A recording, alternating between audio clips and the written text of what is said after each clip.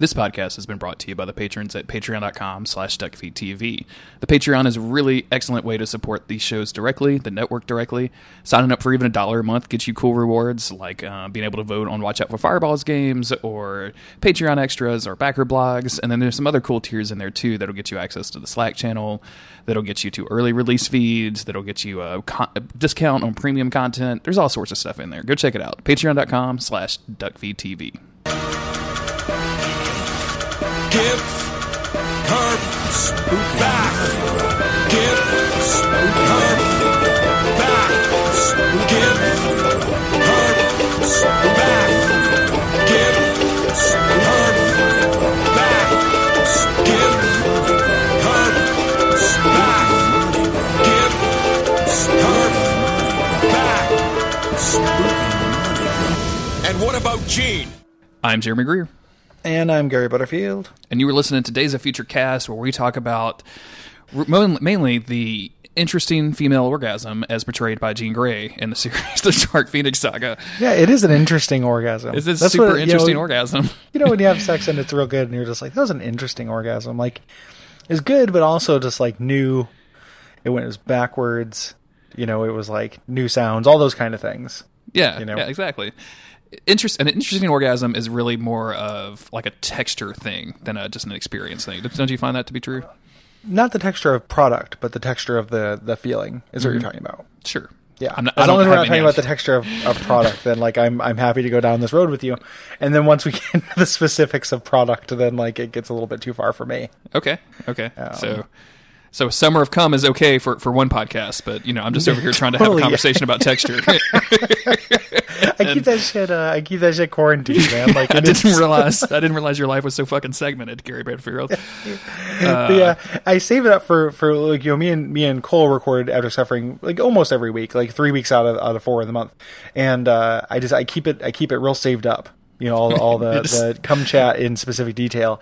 And then and then as soon as After Suffering, as soon as that record button hits, I just unload. Wow, I am uncomfortable with the way that you were talking right now. This got too real, too quick. This got real. This got extremely real. Well, you're the one who said interesting orgasm. I did. So it's all my fault. Yes, you talking about unloading on Cole Ross and saving up a bunch of your stuff and then unloading is definitely a product of me saying interesting orgasm. Yep, I'll take full responsibility of that one. It's like a machine. You put one thing in, you get the other thing out. Dude. It's like. Yeah, I can't help that it's efficient. So if you can't tell, we're here to talk about the X-Men cartoon from the early 90s. We are finishing up the Dark Phoenix saga. We have parts 3 and 4 to do. We covered parts 1 and 2 on episode number 20, which was 2 weeks ago. Previously on X-Men. Pretty much the summary there is that Jean Grey has been possessed by the cosmic force known as the Phoenix.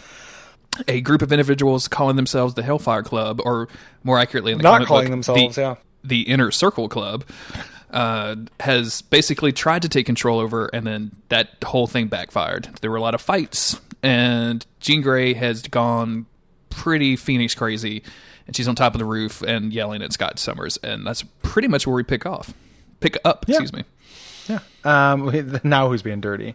So this is going to be a little bit with the Hellfire Club, but this is going to be our reintroduction to the Shi'ar. Yes. So, yeah, here it comes. Here's our God. Now everything sounds like it is. Give it to me. Just unload this episode description on me. Unload this description. Let me spray this description all over.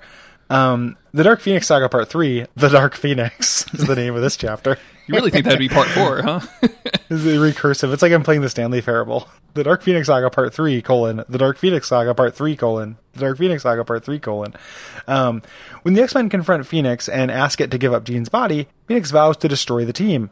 To re-energize, she flies up through the Dabari star system, passing a very surprised Shi'ar cruiser crew.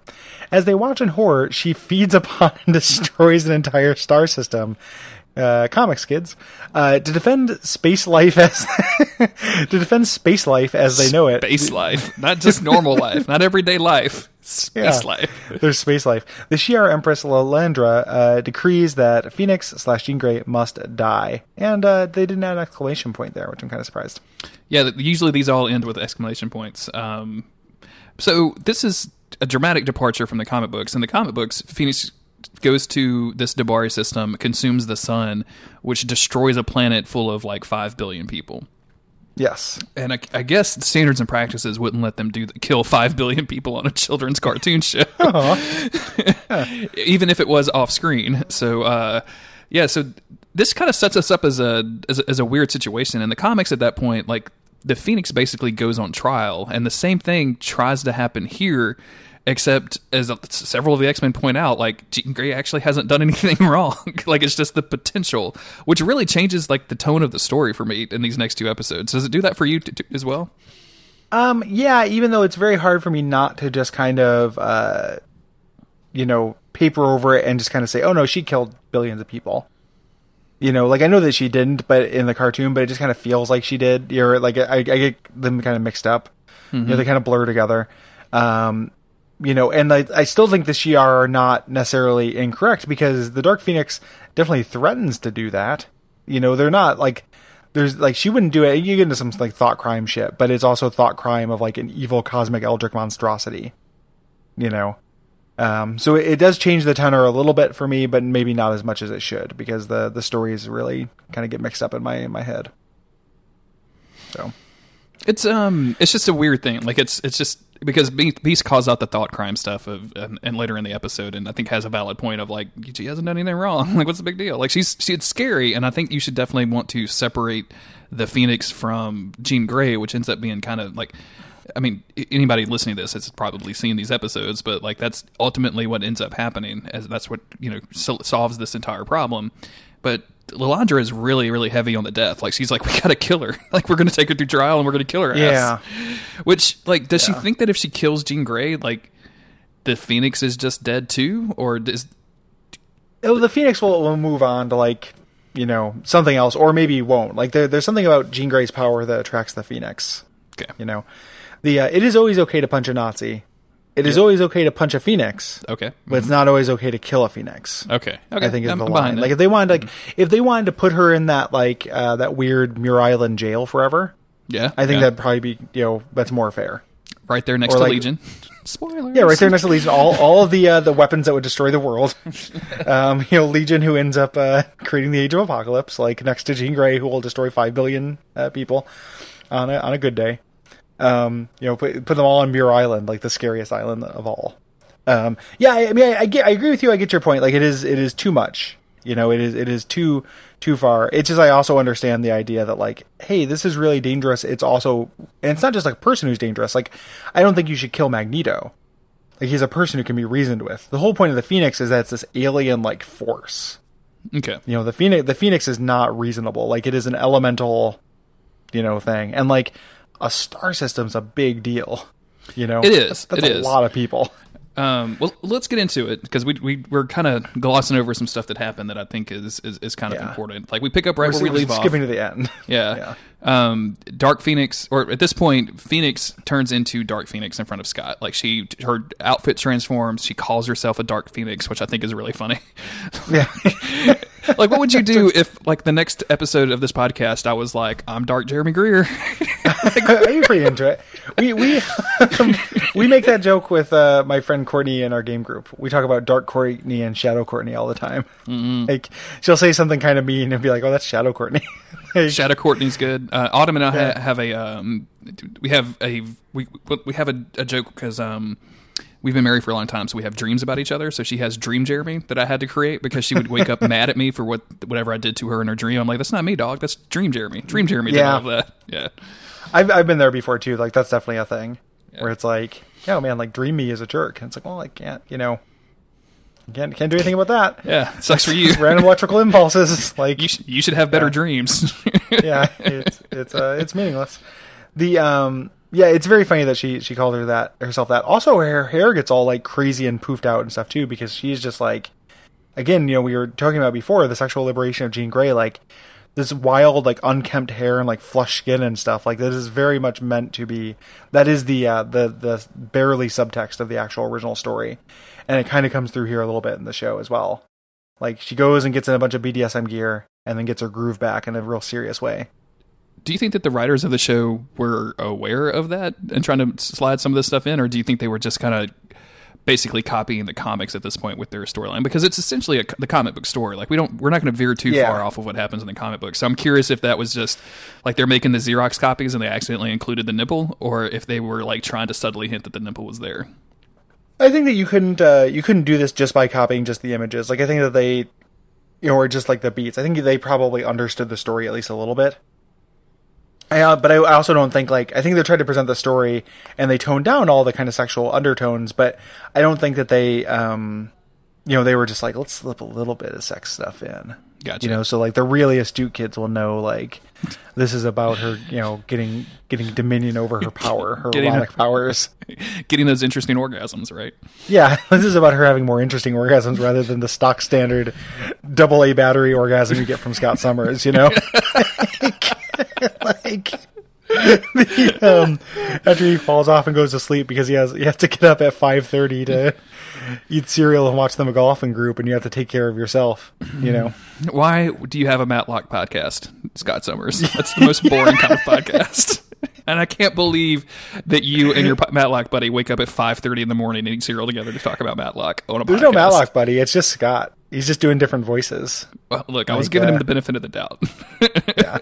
Well, we talked about this. He might have a buddy like how Principal Skinner has Gus. Yeah. He's definitely in The Simpsons. He's got some weird old guy who works at the clock shop that talks about Matlock with him. Like, I met him when I need to get my watch fixed. He's actually very interesting, Gene. Gene, where'd you go? Gene, come back here. Gene, what do you think about this new intro for my podcast of Matlock? Yeah. Yeah. It's the Matlock theme, Gene. We use the theme from the show. I can play it with my mouth, Gene.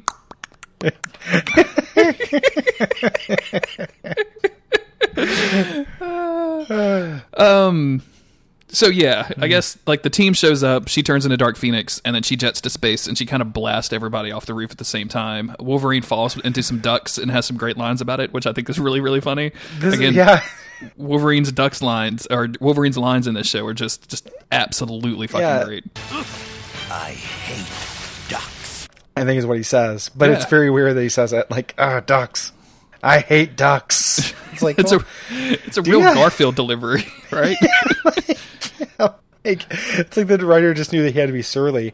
Rogue picks up Gambit and saves him, and he's just like, "You save me, you don't save Wolverine, nah?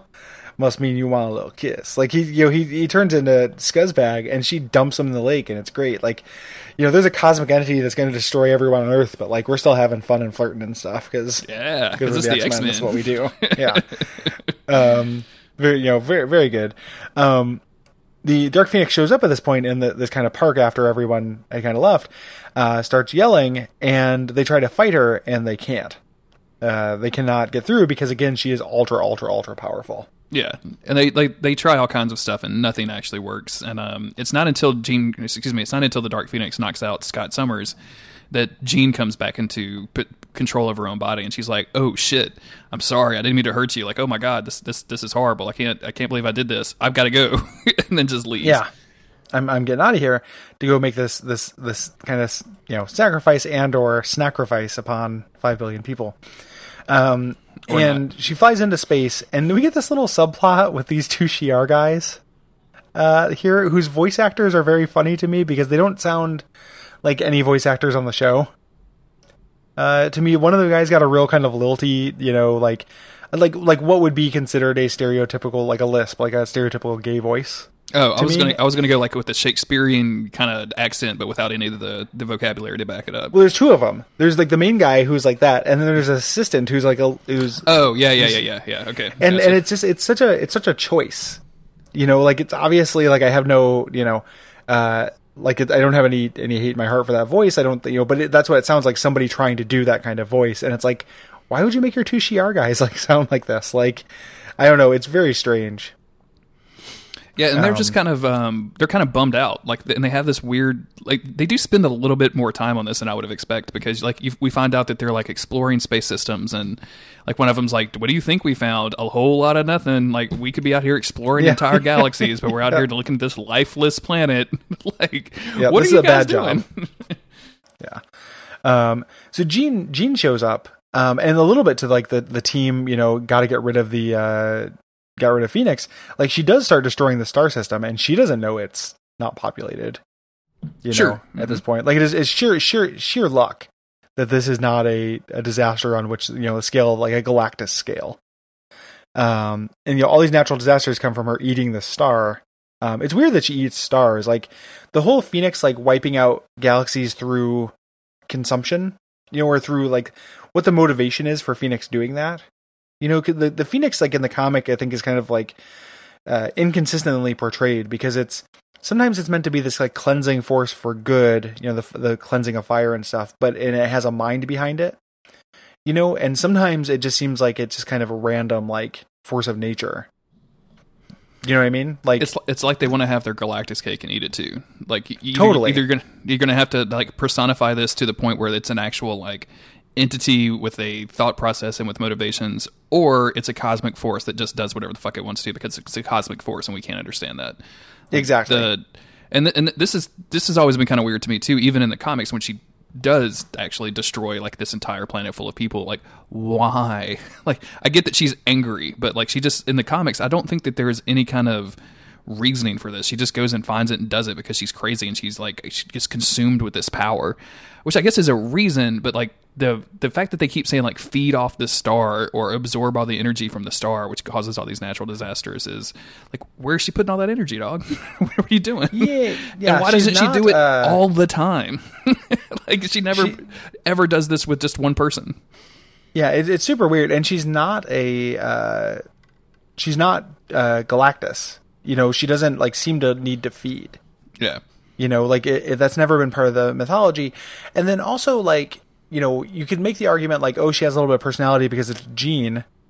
It's Jean tempering through the Phoenix. But then why is Jean wanting to kill all the Dabari people?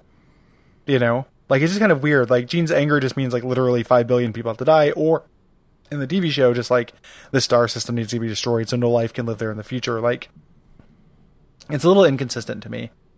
Maybe they explain that sometime in the comic, but I don't know. Yeah.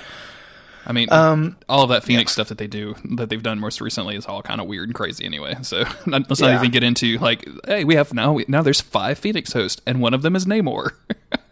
Yeah, it's all been retconned. Yeah. And stuff.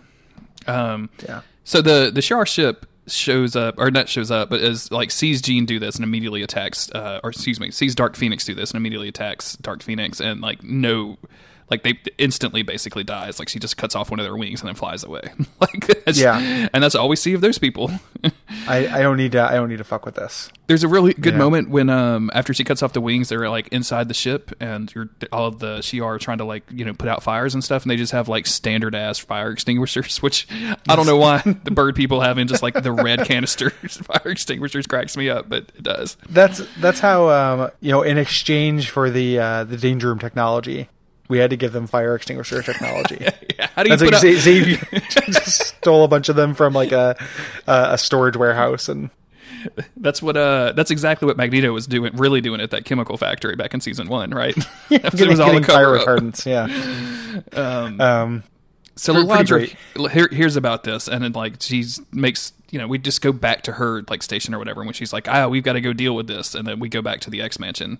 And where thankfully Xavier just kind of outlines all this for her. He's like, yep, this is what's happening. Like she gives us kind of like catches up the viewer into what's happening, what's been happening so far, which I guess is nice.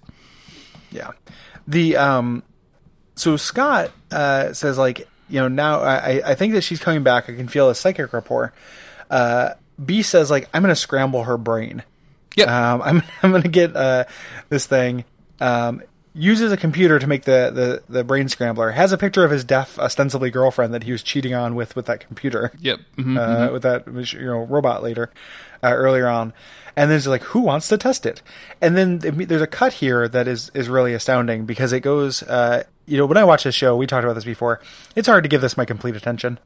I tend to watch each of them like a couple times, and I watch them. I look at the notes. But I watching it, and you look down, and I watched Beast, and he's like, "Who wants to test this mind scrambler?" I look away.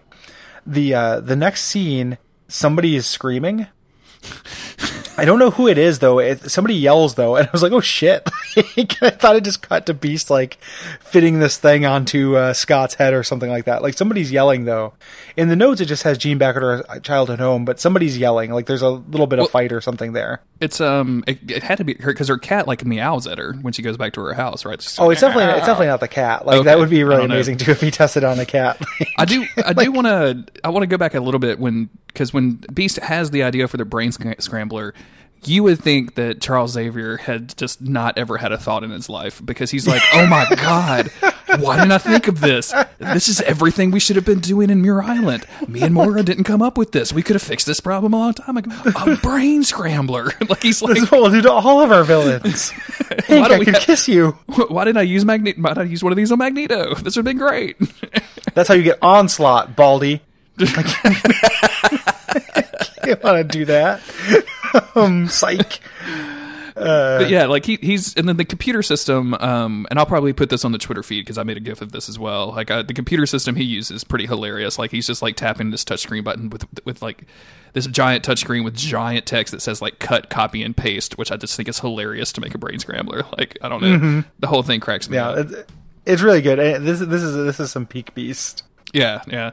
Really, Beast with all of these crazy robots. I don't know if we saw it. I think we saw it when she's originally starting to kind of go crazy, and like all of the X-Men are like watching her like get a little like go crazy. He's actually got like some sort of sensor out that pointed at her, like trying to take readings or something. Like it's so goofy. Like the fact that they just scienced this dude up. It's a Game Boy. Like it really looks like he's holding a Game Boy. It like, does. Yeah, but like Beast keeps like aiming his Game Boy at Phoenix, and she's having none of it. That's when this happens a little bit later, because first she goes to her because she melts his Game Boy, and it's very sad. Oh, that's right. Okay. Yeah, it happens in this next scene because Jean goes back to her childhood home looking for her parents, and nobody's there, and her cat Prometheus is just like freaking out because like, you're not Jean, you're fucking the Phoenix, man. Like, yeah, I know who you are. Yeah. Wait a minute, is that the reason Roars just scratched you in that last episode? Is that it's right? Are you Phoenix scary? It's because I said Phoenix, and he's like, "Don't bring that shit around me. Like, don't you bring that Phoenix here." Listen, Cat. Let's have a discussion. The X-Men started in 1963 when Stanley and so the X-Men show up to Jean's childhood home. I don't know, like, thank goodness her parents aren't there. They just happen to be out for the night or whatever. But like, well, they show her parents in this scene. Oh yeah, you're right. I forgot about that. But like, right, it takes her a while to get there. Yeah, so I guess because of the psychic rapport, Cyclops has figured out that she's going to her childhood home, and they cleaned it out. So when the car pulls up, and she hears the car pulling up to the driveway, she thinks it's her parents, so she rushes out. In reality, it's the X-Men, and like they're trying to put the scrambler on her brain, which does not work at all. She just melts that shit right down. But the hilarious part is like they go back and forth for a little while. Wolverine tackles her.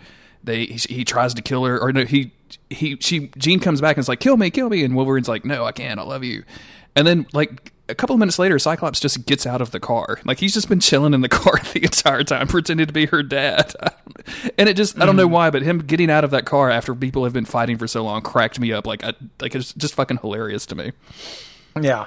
Yeah, I forgot about that. Like because the chronology here gets a little bit like, again, this is all just one. This is the rest of the episode is this fight scene, and we're not that far into the episode. Like, This is a long fight scene as well. So she melts the scrambler, of course, and I wish this had just panned over to Xavier looking at Beast and just shaking his head slowly. She melts Beast Game Boy, as we mentioned. She's going to kill the X-Men, but Scott intervenes. It's like, Jean, remember yourself. Xavier stuns her, but she wakes up, and destroys. And at some point during this, Jean is awake and is herself and says, like, this is the first time where she's like, no, like, kill me. Yeah. She starts saying that, which is some heavy shit for like a kid's cartoon. I remember watching this when I was young. Like, like I hate being out of control of this. Like, you have to stop me while you can. And there's that they flirt with that idea a lot during these two episodes. Yeah, it's something that comes up with the Phoenix a lot, and that's one of the reasons that we like Logan is such an important part to the story. Is like she keeps turning to him as this, you can do it. Yeah, because you're the one, you're the killer. Like my ostensibly my boyfriend / hubby is not a killer. Like he's the good old boy. Yeah, he's a shitty cheat with a bad podcast, but he's not a killer. Hey man, we got 2 reviews last week. Okay, they were both bad, but they were good. Exactly. They were still reviews. Yeah, yeah. Matlock Monthly has savaged us. So Xavier goes to the psychic plane here, and we get to see Xavier's psychic armor, which we get to see every once in a while with his weird like fencing mask with a shark fin on it and stuff, which is like one of the dorkiest outfits in X-Men costume design history. It's and I think this is so right from the bad. comics, but it's so bad. This is not good at all. I don't like a lot of Xavier's armor stuff, and this whole back and forth where they're like basically screaming at each other, and Xavier really thinks he's going to have the upper hand in a psychic battle with his own student whose powers are, just crazy out of control right now, backed up by a cosmic being. Like I keep hammering on that. Like this is a crazy ass cosmic being. Xavier, what the fuck are you doing? Like what are you doing? Yeah, he's desperate. Yeah, he's desperate trying to do it, and he can't. Like he's not good enough. And I don't understand what happens here at all. Like they do something, and he says basically like that he has bound the power of the Phoenix to himself or to his mind, which I just don't understand at all. Like what does that mean? What is that? Yeah, I have no idea. Okay, good. Like, I'm glad. It's nonsense. Like it's just because it's the power of love that saves everybody. Friendship is an important theme after all, and that is what actually saves them in the end. Is her love. Not any kind of weird bindings or psychic scramblers or Game Boys or anything. So Jean's back to herself, and the Shi'ar show up here and say, like, hey, the Phoenix has to be destroyed. Yep. And then we get our to be continued. And this is, I mean, again, like, this is... I just, like, this problem, I guess we're supposed to assume that the problem has been fixed. Like, oh, Xavier went to her mind, got his ass kicked, but then bound her or something, and now everything's fine. Like, she's going to be okay. Like, if this were the last we've heard of it, it would make sense, we'd believe that Jean was back, but Phoenix comes back later in the next episode, and Phoenix is always, like, bubbling over the surface. Like, if you ignore the weird modern Namor as Phoenix nonsense, like... That's kind of the idea, is that Phoenix has never gone forever. Like, she can always go back because this is serialized storytelling, and they might want to bring her back for, ratings, or because they have a story they want to tell with her. So it's kind of naive for anyone to be like, we've turned off the Phoenix. Yeah, it doesn't make sense to me at all. Like, I don't particularly... And it's fine. Like, we needed a break from the Phoenix, right? And, like, this is just whatever, like, hand wavy thing. Like, now that there's... Because we're going to move from this confrontation between the X-Men and the Phoenix to the X-Men as a team, including the Phoenix, versus like the Intergalactic Council or whatever the fuck they call this. Yeah. It's because the fights with the Phoenix are getting boring because you literally can't fight the Phoenix. Yeah. And so it's not like another point towards like, hey, murder Jean Grey because she might be the Phoenix, but it does have to be taken seriously because the Phoenix is going to keep coming back. And this is shown like time and time again, even in this episode. Like they get temporary wins. Luckily, we move on to a long stretch without the Phoenix here. In the Dark Phoenix Saga Part 4, Fate of the Phoenix. The X-Men battle Alondra's Imperial Guards for custody of Phoenix/Jean Grey. When Phoenix falls in battle, Xavier seizes the opportunity to immobilize the Phoenix and commands the X-Men to destroy their own teammate. Sure. That's... Yeah. Okay. Fair enough. So the Imperial Guard are approaching, and they're about to, just to fight.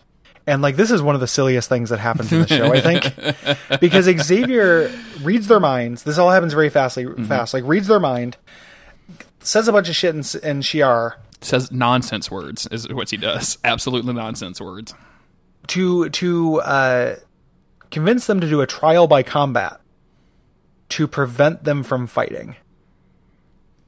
Like they were going to fight right now, like the X-Men versus the Imperial Guard, to fight for Phoenix. And he says, no.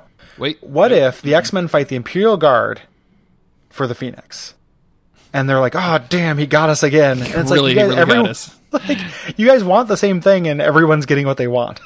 Like, this is so dumb. If he trusted, the only way I can justify this is this is basically like a time buffer, right? Like he just wants more time, he's buying time before the combat so that he can talk to Alondra and try to fix this without having to fight. Like, so they can rest. Yeah, and so they can just have a goddamn break every once in a while. Yeah, they need to get their spells back. Like, We should also note that Phoenix destroyed Xavier's wheelchair, so like he's just being carried around by people a lot for this episode until he gets out of their wheelchair. But they just like teleport these dudes into space. Like that's it. Like they just straight up teleport them into space, and then like they're on a ship, and pretty much the rest of this episode takes place either on a spaceship or literally on the moon. So yeah. It's a little bit silly, but it does give us a little bit of that downtime we want, which is that because they get a chance to like train and kind of like get ready for things over this next little scene before the big fight. And that's like directly from the comics, and it's really good in the comics. Like everyone's saying goodbye, everyone's dealing with the situation in their own way. Like that's a great issue of this of the X-Men comics of this saga. We show up there. Lilandra is like, I don't know if we should grant this, like the space duel. Let me check in with the other empires. Talks to the supreme intelligence of the Kree, which like I don't think this is the first time this thing has shown up, but I think it's the first time it's been voiced. Yes. And like I love the supreme intelligence of the Kree, which is just like just like a weird, it's like just like a fat rotten vegetable kind of thing. And then the Skrull Empress, who has serious witch voice. Like, nah, it'll be fine with the Skrull. It's really really strange the way that they've voiced these two like kind of important beings in the Marvel, like if you take the Marvel cosmic universe, but yeah, like just taking. And I kind of wish that it wasn't just the Shi'ar, right? Like I wish there were representatives of the Kree and the Skrull there to like have this like basically trial of Jean Grey, because I think that'd be more interesting if it was just the Shi'ar, but. At least they like acknowledge the fact like, hey, it's not just us that are mad at this chick. Like this chick could be a danger to everything in the universe. Yeah, all of space life, if you will. Yeah, like I will. I've got to consult my space monsters about this. Like the thing about it being, if there are other representatives in the fight, is that the Kree and Skrull are really boring to fight. Like, the Skrull not so much. I mean, they can shapeshift and stuff. The Kree are just like spacemen with jetpacks and lasers. The Imperial Guard are pretty much space X-Men. Yeah, so absolutely. Like it's a more fun fight that way, but like having one representative for each or having them watch or something would have been cool. This is also where they pan across the weird audience, all the aliens, like, from Mojo. Like it's like the Mojoverse audience is back, where nobody has brought a member of their own species to the ball. Like everybody interspecies dating is everywhere, which is cool. Like it's just like, yeah, man, if you have the entire universe to choose from, like. I'm reading Ecstatics again. Okay. And I don't know if you've ever read that comic. No. It's very good. You should read it. It's weird. It started as like a relaunch of X-Force, like totally different. So you have to start with X-Force. Oh, yeah. I'm sorry. I did read some of this. I don't think I've read like the whole thing, but I think you recommended this to me like a long time ago, and so said I should read it, and I think I read some of it. Yeah. I like that comic a whole lot. And one of the things I like about it is that like people get attracted to like weird mutant bodies. Like there's like this thing, there's this girl who's like made of energy who lives in this suit, and it's just her suit. It's like real weird. Like she's real weird looking. Like there are parts of her body that don't connect. And like everyone's just like, damn, like there's no, like everyone is just kind of omni, and it really, it's not like particularly horny. Like it's more cute than that, but everyone's just kind of like, yeah, she looks really good. And like, she just looks like this really alien kind of thing. And that's what this is to me. Like it seems like everybody's just kind of going for like, yeah, I'll fucking make out with a pterodactyl. I'll hold hands with a mushroom. Like fuck it, like it's all good. That's the space culture that we're dealing with in the X world. Yeah, and you run into that a little bit with the X-Men, where like people romanticizing like Beast, or Caliban or something like that. Mm-hmm. Yeah, because Beast and the chick from Sword are an item a lot of times. Yeah, who's Agent Brand is her name. Agent Brand, yeah. Which I think Agents of S.H.I.E.L.D. is about to tackle next season, by the way. Oh, really? Yeah, they're going to do Sword? I think they're going to get to Sword. The very, like, I mean, like, this is kind of a meaningless thing because it comes literally out of nowhere, but, like, the last scene in the last season is literally Agent Coulson being transported to space. Like, wow. So, yeah. Wonder if they're, like, setting up, not just because of, like, the popularity of Guardians, but they're doing that because of Infinity War.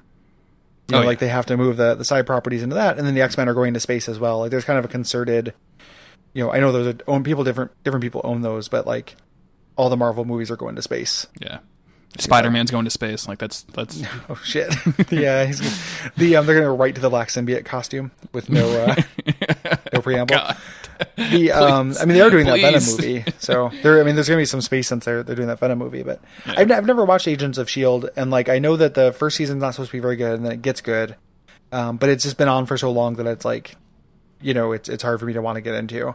It's it'll take a long time. It's one of those shows like I can't really in good conscience recommend it to you. Like the beginning of this last season was mostly around Ghost Rider, which I'll give them props for like getting the effects right. Like he looked really fucking cool. There's a GIF on my Twitter feed somewhere that I made because it just looked fucking awesome. Like him with the chains and the flaming skull and everything just looked rad as hell.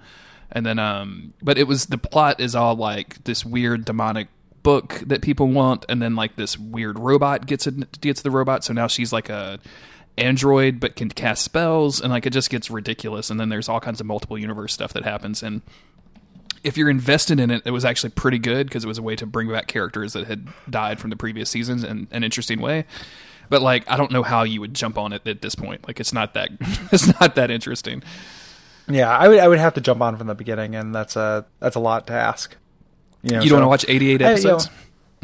Like someday, like which means never. Yeah, but like absolutely. I like to think someday perhaps that will happen, and it just it won't. I just don't like TV that much, and like I'm never gonna have enough time to watch all the TV that like I feel like I should. Well, not when then there's like actually good television out there. Like I enjoy watching bad TV. Like me and Autumn will like hang out on the couch and chill out or talk and bullshit while watching Agents of Shield in the background or whatever. Like that's a good time. But like I can't imagine like dimming the lights, breaking out the popcorn, turning on Agents of Shield and getting really into it. Right? Yeah. It wouldn't be like it's not even for good TV. Like that's just me where it's like I don't. And this is not a weird brag. It's just like TV doesn't occur to me. Like I don't really like watching TV very much. Gotcha. So like even good TV, like it just doesn't, and this isn't a brag because like I play tons of video games. Like I just don't want to sit down and watch something, I do it every once in a while, but it never occurs to me. Like I like playing video games. I like reading. I like playing instruments. I like playing music. And that's pretty much like how I pass my free time. So yeah, can't do everything. Can't. So someday I'll get around to all that TV I need to watch. Yeah. When we get old enough to not be able to play video games anymore. Yeah, and if I don't die, and if you don't die because we have lack of healthcare in this country now, yeah, which I will die from that.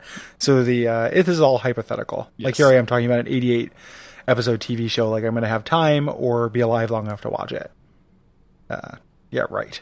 Wow, this took a turn from Agents of Shield is talking about Sword to Let's All Die Together in the year 2017. Yeah, we're gonna need those Agents of S.H.I.E.L.D. to rescue us. That's true.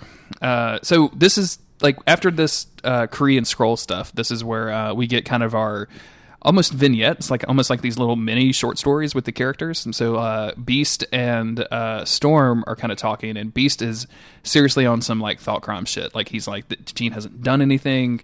I feel very uncomfortable like killing somebody that hasn't done anything just because she might do something. And this is probably the best Beast has been in any episode we've covered for this podcast. Like, am I right on that? Because it feels like this is Beast making sound, logical points without any kind of poetry, speech, or flourishes around it, just making some serious, solid points. Yeah, he's not trying to joke or be obnoxious or anything. Like it's just him. It's him making an argument that makes sense for him to make an argument. This is good Beast. Mm-hmm. This is what he should be in the show. And it's just the reason why they make him do all this other stuff is because they don't know what else to have him do. Yeah, because he can't be this all the time because the stakes aren't ever this high. Like you can't have him like spend 10 minutes philosophizing about the Juggernaut. You can't have him an unstoppable. And then when they try to make him do it, like an unstoppable force. Fascinating. Like they tried to and it sucks. But this is first season Beast. When he was like, even though he was annoying, he kept quoting, poetry. He's like, no, I'm going to wait for my trial. Like I'm going to get out in the bonds of the system. Like when the X-Men debated kind of philosophy, we've taken a couple seasons off doing that to focus on character drama things. But this is like a return of first season Beast. So that's what Beast and Storm are upset. Wolverine and Gambit are training against these robots. Mm-hmm. And Wolverine's very upset. Like he just cares about Jean. He doesn't care about all this pomp and circumstance. Xavier tries to manipulate Lilandra into this. Like you've got it as a lover's quarrel, but I read it as he tries to get into her head because then she's like, "What are you even doing?" You know, Oh, okay. Because I thought that this was like a common thing for them to hang out in the psychic plane together, like you do with your psychic boyfriend, and then they would just like had a fight in here, like they would have had a fight in the real world. she gets mad out of nowhere. Like she gets real mad, like something's happening. Like, and I feel like this was Xavier trying to break the rules. You know, who knows? I'd have to watch it again to be sure, but like that's what it seemed like to me. Definitely not going to do that. I'm It's over not and done this gonna work. episode. No, yeah, I'm not going to do that. Hey, daysoffuturecast.com/contact if you want your opinion. Yeah, I can reread it, but that's why I read it as. It might be open to interpretation, but it's a it's a cool scene anyway because I like this little check-in moment. And then Cyclops and Rogue are just kind of talking about it because like we're the rest. Yeah. You know, who's somebody who Cyclops has not talked to the entire show? And Jubilee is not what's here, a friendship we haven't established? Cyclops and Rogue. Fuck it. But then Jean shows up in her weird old X-Men Marvel Girl outfit with the weird, the green mask. Yeah, it's like the green mod skirt with the bright yellow, like the Catwoman eyes, but it's just two giant triangles that are connected around her face, pointing upwards. Yeah. It's ridiculous. It's just, I get why they're doing this, right? Because like they're planning on different comic book character, just like we had Cover with Wolverine in the sewers, like kind of looking up at the camera, like that was a comic book character. Cover. That was super important and is iconic, and they're trying to get back to that with this Cyclops and Jean thing on the moon from the Dark Phoenix saga. But it just feels in the comic books like they had this whole costume machine because like Kitty Pryde is like fucking with this costume machine the entire comic book, and like we don't have that. So this feels like, did you go sew an outfit? Like where did you get this? She dipped into the Phoenix Force for a second. Yeah, just a little touch, just one little touch, a little key bump of an outfit. Yeah. Just yep. So this is this is good, and this is her saying like, hey, this when I'm the Phoenix, this is what I want to do, and shows him a vision of her destroying the whole world. That's probably part of the reason why I think that I thought that she did, because again, it all kind of blurred together, the comic and with this. Okay. Yeah, so this is like the entire thing with this entire vision. I think is hilarious because like we see all of this animation of like oceans conquering these cities and cities on fire, and it's interlaid with like this transparent like actual fire effect that we talked about way back when we talked about the Phoenix to begin with, and it's just like, why did you do this? It looks so awful integrated with this weird, like it's got this unreal quality to it that just looks gross and bad. Yeah, I could see it being impressive at some point, sorta, but not really. Yeah. But she's saying, this is when she's saying like, maybe they're right and I can't be. Yeah. Because she's thinking that like this is like she actually needs to be put down basically. Yes. And she even says like, is it worth the cost of all of these lives? And Cyclops is like, it's worth you're worth everything to me. And I'm like, yo, dude, like listen to what you're saying. Listen to what you're saying right now. Other than hanging out with you when you're in a coma when I could go kiss Dazzler. You're worth everything, up to, but not including that point. I imagine after he said this, he did that like look left, look right thing to try to look around to see if Dazzler's around. Was like, you're worth everything. Like, and just it's like he's telling a racist joke. Did he exactly? And he's gonna do that for the rest of his life just to make sure there's no Dazzler side piece, like winking from the corner. It's a.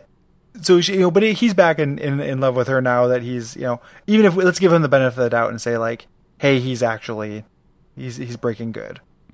So the X-Men, they're going to fight the Imperial Guard on the blue side of the moon, which is, pretty fucking awesome set piece. And this fight goes on for a long time. It really does. Which is really kind of cool though, because the Shi'ar suck. But again, I think I talked about this back in the first appearance of the Shi'ar Imperial Guard, is always like looking at them in the who's who in the Marvel Universe handbook entries and checking them out and like checking out their cool powers and their cool costume designs. And we get a lot of that here. Like we get introduced to a lot of members of the Imperial Guard. There's a lot of cool like mix-ups in this fight.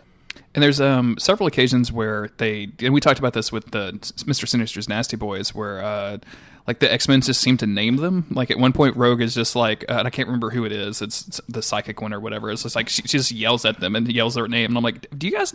Like I know you've met once, but every time you meet, you fight. Like what? Are you guys on each other's Christmas cards list? Are you friends on Facebook? Like what is happening here? They remember each other's names better than I could. Yeah, because I don't remember. I know Gladiator because his name is fucking Gladiator, and he has a giant gladiator hat. Like that's an easy one.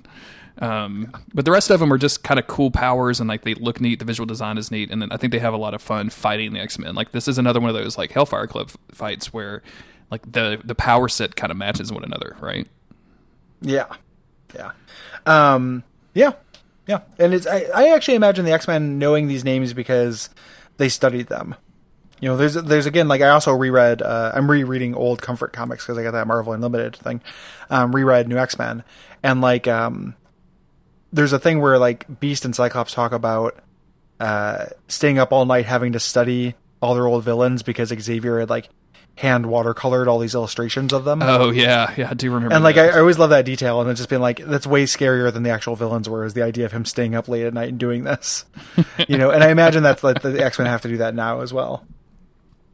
So there's not, you know, this is a fight. You know, Gambit says it's like Mardi Gras. Looks like some spooky Mardi Gras. There's never ever been a spooky Mardi Gras. Are there certain kinds of Mardi Gras? Like this is spooky Mardi Gras. This is horny Mardi Gras. This is like patriotic Mardi Gras. So like there's a bunch of different kinds of parades, and like the parades can mean different things. So you can get like horny Mardi Gras, which is usually like there's the like Decadence is like where it's like the big gay parade or whatever. And that one's crazy fun, and like everyone's half naked all the time, and it's you know debaucherous and all that stuff. Like it's fun. And then there's like, but like the individual floats could be patriotic or could be horny or whatever. But like spooky Mardi Gras, like you have like trailers full of people throwing, you know, either beads or fruit or vegetables at crowds full of drunk people. Like there's nothing spooky about this. Like it cannot be. The closest you could get would be like something like Zulu, but that's more of like a costume thing. Like that's more of like a Halloween costume, you know, this is our culture and we're showing it to you kind of type of situation more than it is spooky. So I don't know what spooky Mardi Gras is, but it's definitely not just a bunch of empty buildings. Yeah. With some blue light. And some superheroes. Mm-hmm. Yeah. What else happens in this fight? There's a Rogue versus Gladiator kind of rematch. Yeah. Where they fight, and Gladiator's like, you know you can't do this. And Rogue says something funny. I can't remember exactly what it was. But like she's just like, you know, give me a chance. They fight, and she kind of holds her own for a little while, which is good, but everyone's getting taken down. So like the X-Men are losing slowly. Mm-hmm. Yeah, it's basically just a series of scenes where either by ones or twos, all of the X-Men get knocked out or taken out of the fight, so that only Cyclops and Jean are going to remain. Yeah, pretty much Gladiator does most of the taking out because he takes out Wolverine as well. Wolverine stabs in this like weird robot thing and stabs in the guts, and it's trying to heal itself. And Wolverine's going to leave when Gladiator shows up because Gladiator is pretty, you know, fucking unstoppable. As long as he's got to have faith. Yeah, as long as he's got faith, and he does, because again, this is at the very least arguable. You know, this Phoenix thing, regardless of whether you agree or not, like it's you know an argument. So Jean and Phoenix are the last people there. They're going to make this last stand. Scott gets taken out, and Jean's like, "Oh wait, I'm the Phoenix." Which, like, did the Imperial Guard or the Shi'ar not even think this would happen or could happen? Why is Jean Grey allowed into this fight? Yeah, it really seems like no, she's cured. Okay, we accept that. Yeah, why? Well, then if you accept that, why are we fucking having the fight? Like, yeah, why did you put her in the fight? To me, if the only thing holding back the Phoenix from taking over Jean Grey is Xavier, then put her next to Xavier, because Xavier's not in this fight. Like, he's telepathically like talking to him or whatever, but like he's not down there in the combat. Put her next to him, like, and then whoever wins this fight between the Imperial Guard and the X-Men get to execute her or get to take her back to Earth or whatever. Yeah. But none of that matters because like Xavier just makes a complete 180 and is like, actually, you know what? Phoenix is pretty bad. Let's kill her. Scott, kill your wife. Kill that chick you've been in love with since you were 16, and do it because I said so, and I'm your father. Yeah, it's very, very strange. Like, do it, and she wants to die too. Everyone is saying, "Hey," like she wakes up at this point and says, "Like, no, do it. We got to team up with the Shi'ar. Like, you got to kill me. But they don't do it.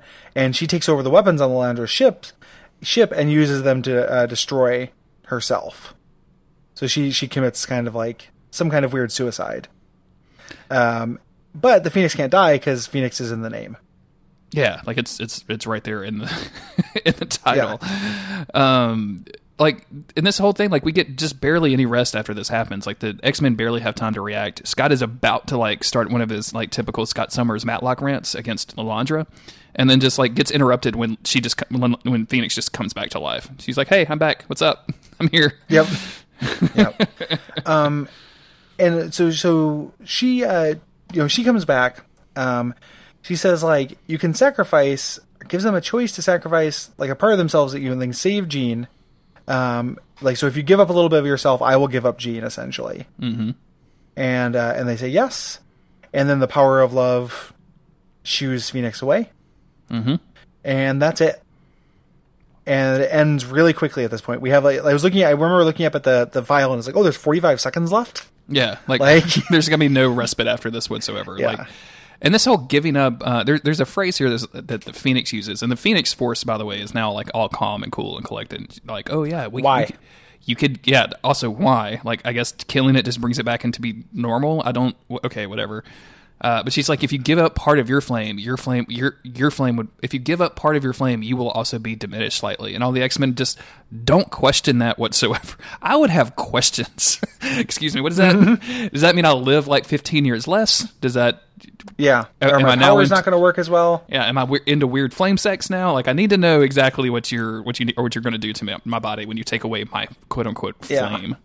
When they all hold hands and get kind of their power diminished. Yeah, I don't know exactly what it means either. This happened all the time in New Mutants as well with Warlock, where they had to give up a little bit of their life force to him. Like, Selfriend, Warlock, give me some of your life force, and then they would do it. And but there's no context for what that is. Like, makes him tired for a little bit. I imagine it's like giving blood. Okay. Like, you have to have an orange juice afterwards, but you're pretty much good at the end of the day. Like, your arm, like don't sock me in the arm for a day. And I guess that's proven because like literally the next scene, like we just see Jean like laying in bed and being asleep. She's just Jean's okay. Yeah, Jean ends up fine. The X-Men are fine. Again, we don't ever get like a postscript to this, which would have done a lot. And then Lilandra shows up and says like, Xavier's like, I can't read your mind. Why are you shutting me out? And she's like, yeah. She doesn't say it, like what she says is real weird. She's like, I have to keep, my people first or something like that. In no uncertain terms, it seems like they break up, but it's not direct. Yeah, or in very uncertain terms, rather. She has to I think she's something like to the extent of like the duty of being an empress over the desires of my heart or something. Yes. And when have those things ever been like, you've always been doing the duty of being an empress? Yeah. Like, we just got done with a bunch of duty of being an empress.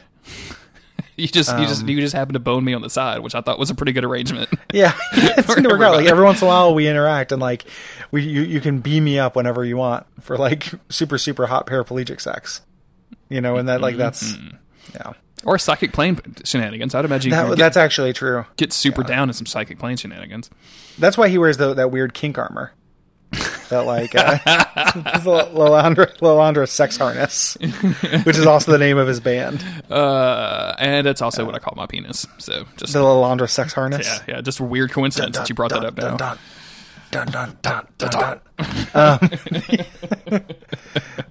So and then it just goes brunk credits, and I think that we would have really benefited from some postscript. Yeah, I wouldn't have minded like one of those.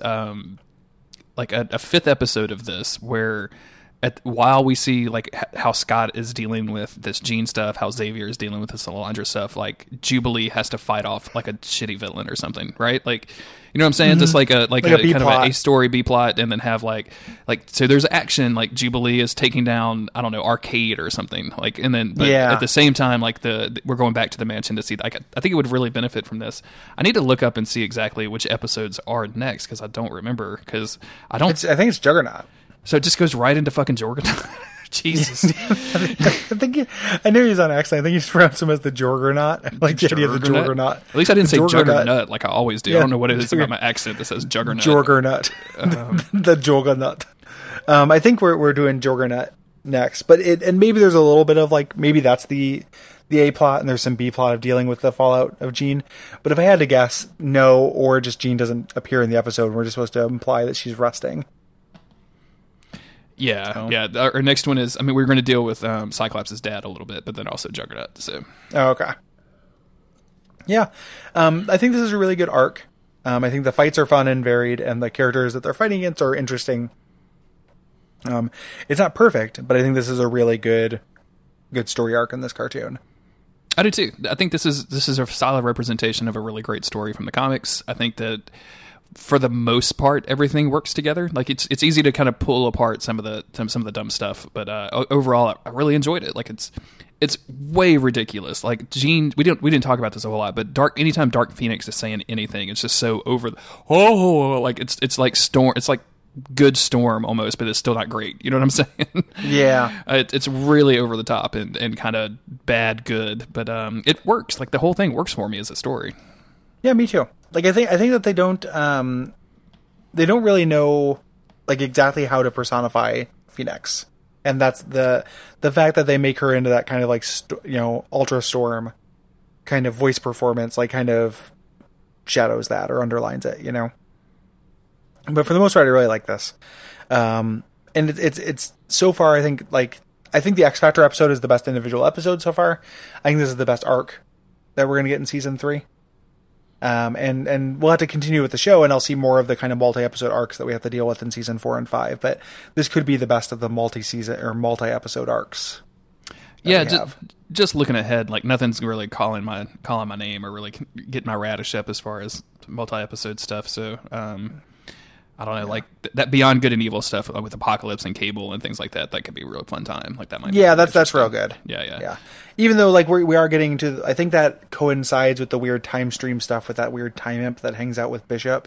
Oh, probably in the astral plane. Like that thing is really something. Like I can't wait to run into that boy. Like that character is one of the worst characters that's ever been on the show. Like, and he's TV show specific. I don't think he's in the comic at all. So.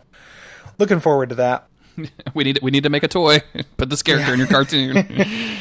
So yeah, this is going to conclude Dark. Go ahead. I'm sorry. I was just going to say, like, you were talking about getting a toy. Part of me, like, after doing the show, made me want to like pick up some of the old Toy Biz toys that were like based on the comics from this time, because like those are very funny. If you've ever seen those, they're real stiff and weird. And they have, it's all this fashion and things like that. So you can get kind of like a lot of these outfits. In real cute little toy form for cheap now. I don't think those are valuable. Yeah, 90s line. Friend of the show and frequent network host Jala sent me a mini Gambit action figure for my birthday last year, and that's great. I think that's from there. I need to double check that just to say, but I think that's from there. That's pretty cool. Yeah, I should pick up a tchotchke of some sort. From those. I remember like one of the first times I ever went to, like, growing up I didn't go to the doctor a lot because my awful upbringing, but one of the first times I went, they had this box full of toys, and one of them was the X-Men Forge action figure. Nice. And it was so cool because parts of him were clear and it showed the like machinery under it, and I stole it from the doctor's office. Fucking A, dude. I love that. And that's why my parents never took me to the doctor again. It's just like, if you're just going to steal, you don't get health. Well, and in 2017, if you steal an action figure from a doctor's office, they just kick you off your health insurance for 6 months. So it's true. Yeah, part of that and Trump here. Vitamins and exercise for 6 months, and personal responsibility. Absolutely. Yep. Yeah. Anywho, before we get too far down that road, thanks everybody for sticking with us during this saga, this Dark Phoenix saga. If you like the show, the best thing you can do is support us on Patreon. If you go to patreon.com/DuckFeedTV, that is where you'll see all the kind of cool rewards and stretch goals and stuff that we have, what you can get for supporting us. And you also get the warm, fuzzy feeling of supporting your boys, who do this podcast stuff that you like. Yeah, and there's some since they redesigned it a couple of weeks ago.